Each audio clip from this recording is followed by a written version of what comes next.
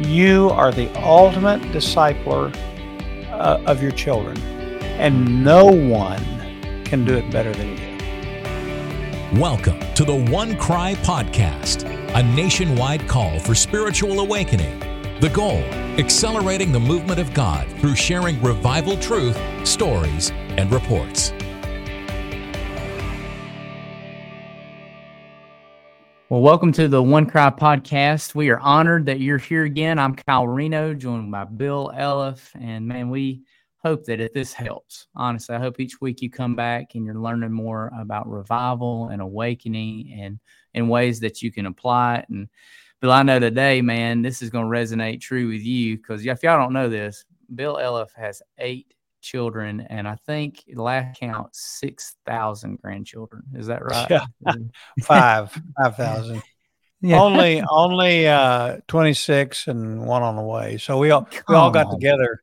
We all got together recently for our 50th anniversary, and for a week had all 44 in one house, and it was glorious. And I almost lost my mind.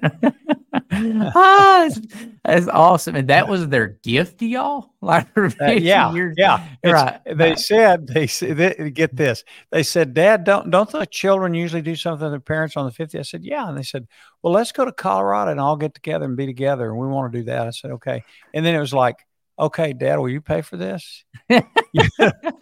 You know? It never stops. It never something stops. didn't work. Well, man, something didn't work right about that. I don't know. Well, I've watched, I had the privilege of watch, you with your children and grandchildren interaction. And I know it taught me, and I hope for, man, don't you just want moments that raises your children and grandchildren to be different, and raising them, honestly, is a string of those moments. It's the daily mundane things. Yeah. But it's also seizing just these precious moments when God, you had one of those recently, I know, with one of your kids, didn't you? Yeah, I did, man. I'm raising 5 kids, from 10 to 2 years old. And what a wimp. Only 5. I pulled up short. I concede, good sir. I concede.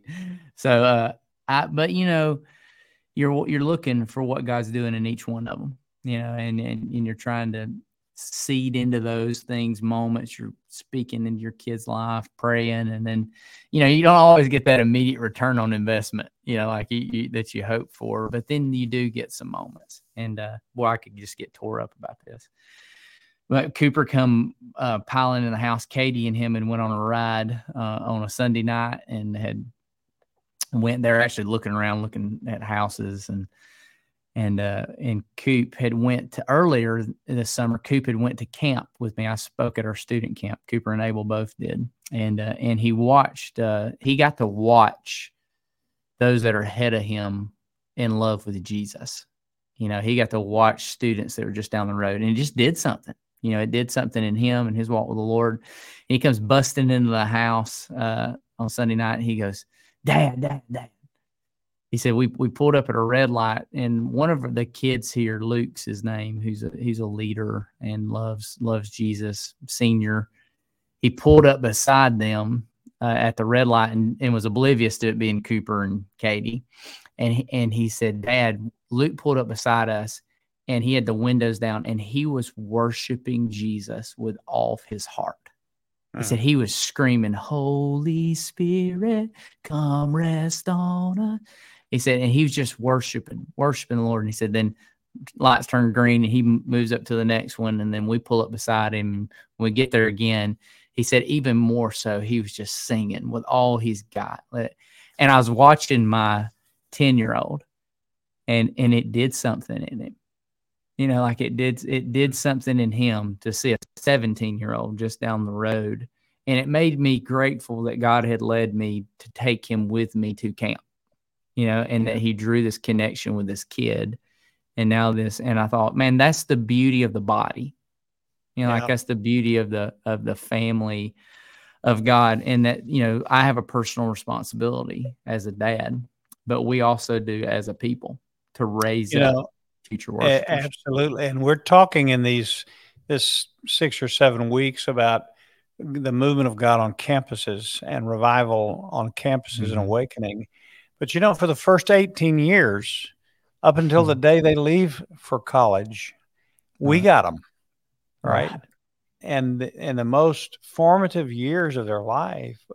And so we want to think about, okay, how do we start in the very beginning raising a world changer, raising somebody who is in love with Jesus? And, John the Apostle said, I have no greater joy than this, to see my children walking in the truth. So how do we do this? And I want to just make a statement, and that's this, that as a parent, you are the ultimate discipler of your children, and no one can do it better than you.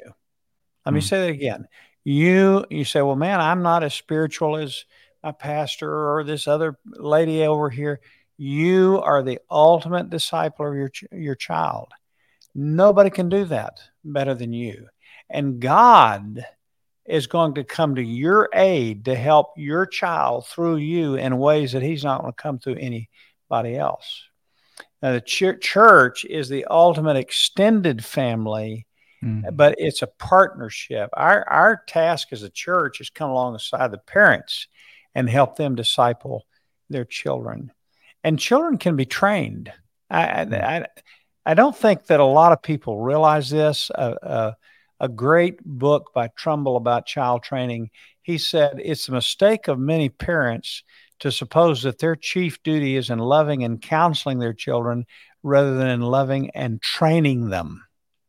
They are faithfully to show their children what they ought to do than rather train them. That's what many people think. Children can be trained in almost any direction, he said. Their natural tendencies can be curbed and guided, and to make his children, by God's blessing, to be and do what they should be and do rather than what they would merely like to be and do. So how do we do this? And for just a minute, let's just look at the ultimate parent, the ultimate trainer, and that was Jesus, right? How did he raise up his kids when he was here? One of my favorite passages about this is Mark 3. And just 3 little verses. I think they're the greatest verses on discipleship in the life of Christ. And it says this: Jesus went up on the mountain. He'd been praying, and he summoned those whom he himself wanted, and they came to him, and he appointed 12 so that they would be with him, that he would send them out to preach and have authority to cast out demons. Now, let me just, in the brief time we have, just point out 3 things that Jesus did that we can do to raise up, not just get through those 18 years, not to just survive, not to just hope our kid doesn't mess up real bad. How do we raise up somebody who's going to go change the world and be an instrument of God's presence and power and revival and awakening? Well, the first thing, unmistakable, and how Jesus did this was prayer. It was just prayer. So in the Luke account of this, it says, it was at this time Jesus went off to the mountain to pray, and he spent the whole night in prayer to God. And when day came, he came down and chose these 12 disciples. The whole night in prayer. And what was he doing? Well, he was praying for the most important decision he was going to make about investing in these particular men who were going to be his primary apostles and disciples. So prayer, you see, brings God into the equation. I have so many times a parent come to me and say, man, my son's doing this, my daughter's doing that, I don't know what to do. And really, there's nothing I can do. And I am immediately glad to tell them, oh, no, that's a lie from the enemy. He's whispering to you, trying to get you to just back off and do nothing. The greatest thing you do, regardless of where they are, is right in your hands, and that is you can pray. Prayer can do anything God can do. Prayer can go anywhere God is. Prayer changes lives, and it works. Effectual, Fervent prayer of a righteous man availeth much. And Jesus was constantly praying. I mean, he looked at Simon Peter one day and he said, Simon, Satan's obtained permission. You're going to go through the greatest sifting you've ever been through. But I have prayed for you. And after you return, you're going to be a force. You're going to be a world changer. You're going to strengthen many. And that's exactly what happened. John 17, we hear him praying for his disciples. I had the coolest experience last week. I was teaching on prayer to a group of about 150 senior adults that were in the church I grew up in. And this woman comes to me and she said, Bill, you don't know me. She said, I've been in this church over 60 years. And she said, about 60 years ago, I got married. And 9 months and 2 weeks after I got married, we had a child, a boy. She said, I was petrified. It was a surprise. We didn't really want that child. You know, we were going to wait a little bit. But he just came, and I was scared to death. I hadn't had great models and know how to raise a son. I didn't know what to do. Your mother, she said, was my Sunday school teacher. And my mother, Jewel Elliff, she said she came to the hospital and she was talking to me and encouraging me. And she said, Miss Jewel, she said, I don't have any idea how to raise this boy. And I've noticed that you have 3 sons and I've watched them. And she said, they're just such fine boys. Now, she didn't know us all that well, but she said, they're just such fine boys. She said, how in the world did you do that? And she said, my mom paused and said, I can tell you in 2 words. I prayed. I prayed. Now, what that woman didn't know was every single day when we went off to school, my mother would go into our room and she would kneel by every one of our beds and pray for the whole day. She would cover the day, praying through the day for our young lives. And that was just the beginning of unceasing prayer for my brothers and my older sister. And this woman said, you know what? I realized, well, I can do that. And she said, for 60 years, I have prayed for my son, and I have the finest, godliest 60-year-old son you could ever imagine.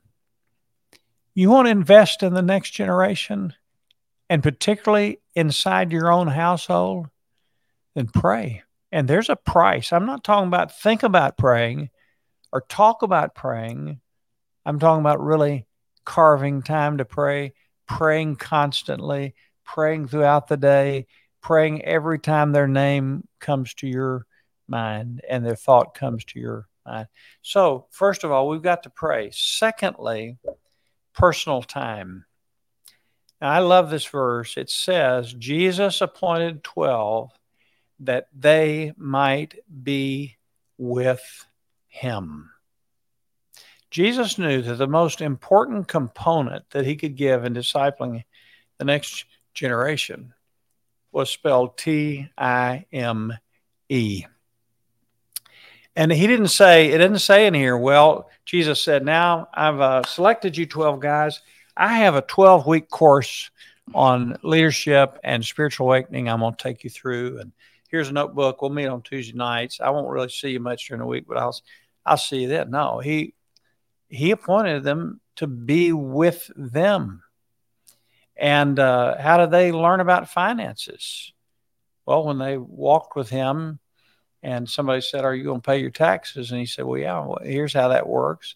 How did they learn about how do you deal with people that aren't as desirable to you than other people? Well, they watched Jesus eat with the tax gatherers and sinners. They were sitting right beside him. How do you deal with people? Zacchaeus, the adulterous woman, the rich young ruler. They just watched him. Gloria Gaither, Bill Gaither's wife, said, I learned from my mother the scriptures, for she used them daily in life as a yardstick for measuring all of life. I learned to read the Bible by watching my parents pore over it alone when they didn't know I was watching. I heard it read aloud over and over in our home. Learning the scriptures wasn't something religious we felt we had to do. It was more like eating or like taking a bath. It was a necessary and refreshing part of life. A good friend of ours, Jonathan Bergen, that Kyle discipled a good bit, and is one of our pastors in our churches. Jonathan said just yesterday, he said, my son, his favorite thing, you know what his favorite thing to do is? He wants me to put him in the back seat of my truck and go for a ride. I said, the interesting thing is he doesn't give a care in the world where we're going. He just wants to go for a ride.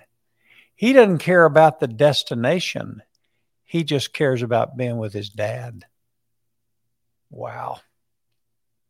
Just priceless. And discipleship is more caught than taught, isn't it? And so if you want to raise somebody that when they get 18 and they don't walk off into college and just completely lose their faith, pray for them. Give them personal time. I mean, we just cannot improve on Deuteronomy's instruction to us. These words, it says in Deuteronomy 6:6, which I'm commanding you, God said, shall be on your heart. And then I want you to teach them diligently to your sons and talk of them when you sit down in your house, when you walk by the way, when you lie down, and when you rise up. Time. One final thing, though, I want you to see, and that is giving your child purpose. Jesus had 3 years to raise his kids, not long. But he was always intentional. And his purpose for his disciples was found here in verse 14 and 15 of Mark 3. He said he appointed 12 so that they would be with him, and there was more, that he could send them out to preach and to have authority to cast out demons. Now look at this. The purpose of Jesus investing in these kids was not to teach them just how to make money or how to survive or how to amass things or how to have fun or how to get through school, or maybe even no purpose. So what's your agenda for your kid? I don't know. Oh, he had a purpose. And here was the purpose. I want them to know me.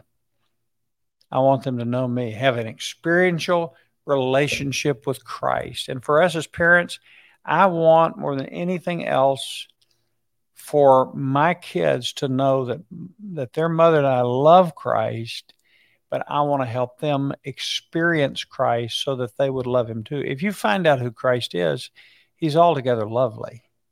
And then secondly, how to know and communicate the Word of God. I mean, they're getting billions of hours of data, social media, school, every possible source, and about 99% of it is inaccurate. It's a lie. My task is to help them know the truth, and then how to preach the word, how to communicate the truth.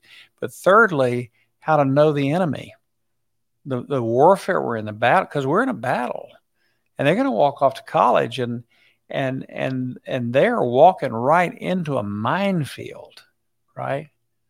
My son David was a missionary in Cambodia and Phnom Penh, and he noticed there was this whole generation of kids that they wouldn't have an arm or a leg or they'd be maimed. And he said to the old salty missionary, he said, I don't get this. Why are so many kids disfigured?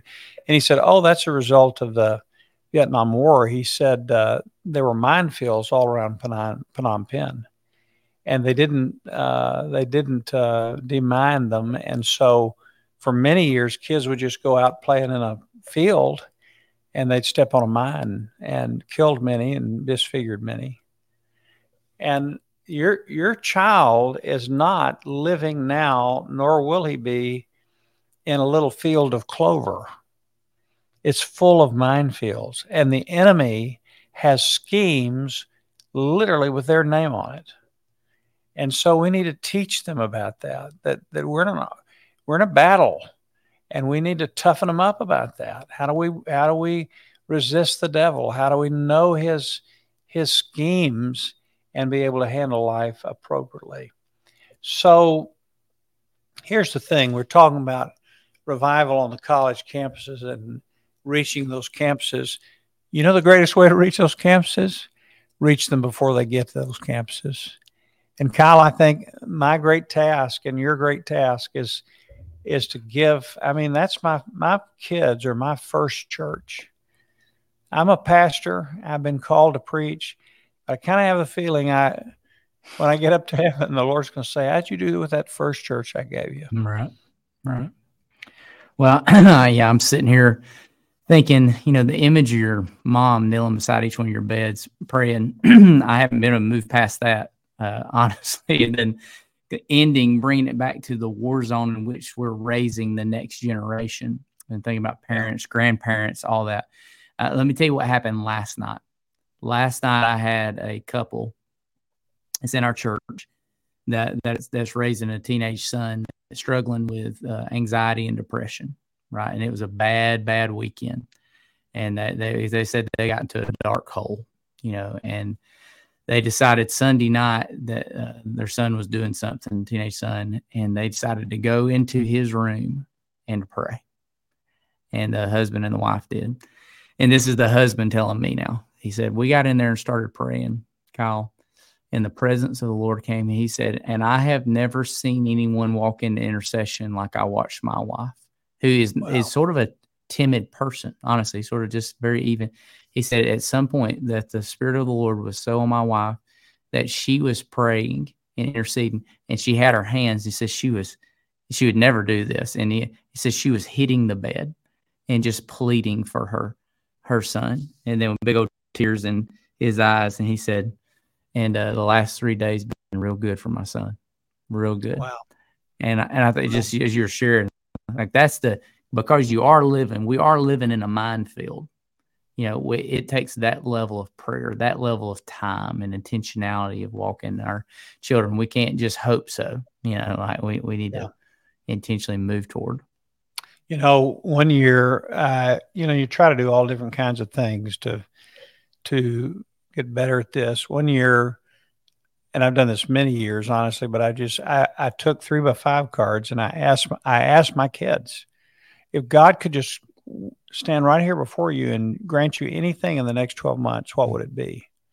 So, I got a lot of answers from my young kids, but my second oldest daughter she's very detailed and meticulous. She gave me 17 specific prayer requests.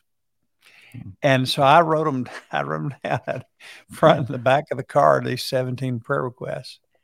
And can I tell you, this glorious doesn't always happen like this, I guess. But at the end of the year, in December of that year, God had answered all 17 of those requests. Wow. And I came to her and we got aside and I took that card and I said, Becca, look at this. Mm-hmm. What happened to her faith? Mm. Where did she find herself after she realized that someone interceded for her and God answered every prayer? And so we need to give those gifts to our kids, if we're going to raise a generation that changes the world. God help us do that. Well, in light of that, man, let's pray. Let's pray for that very thing to happen. I'll start us off, and Bill, you can close us.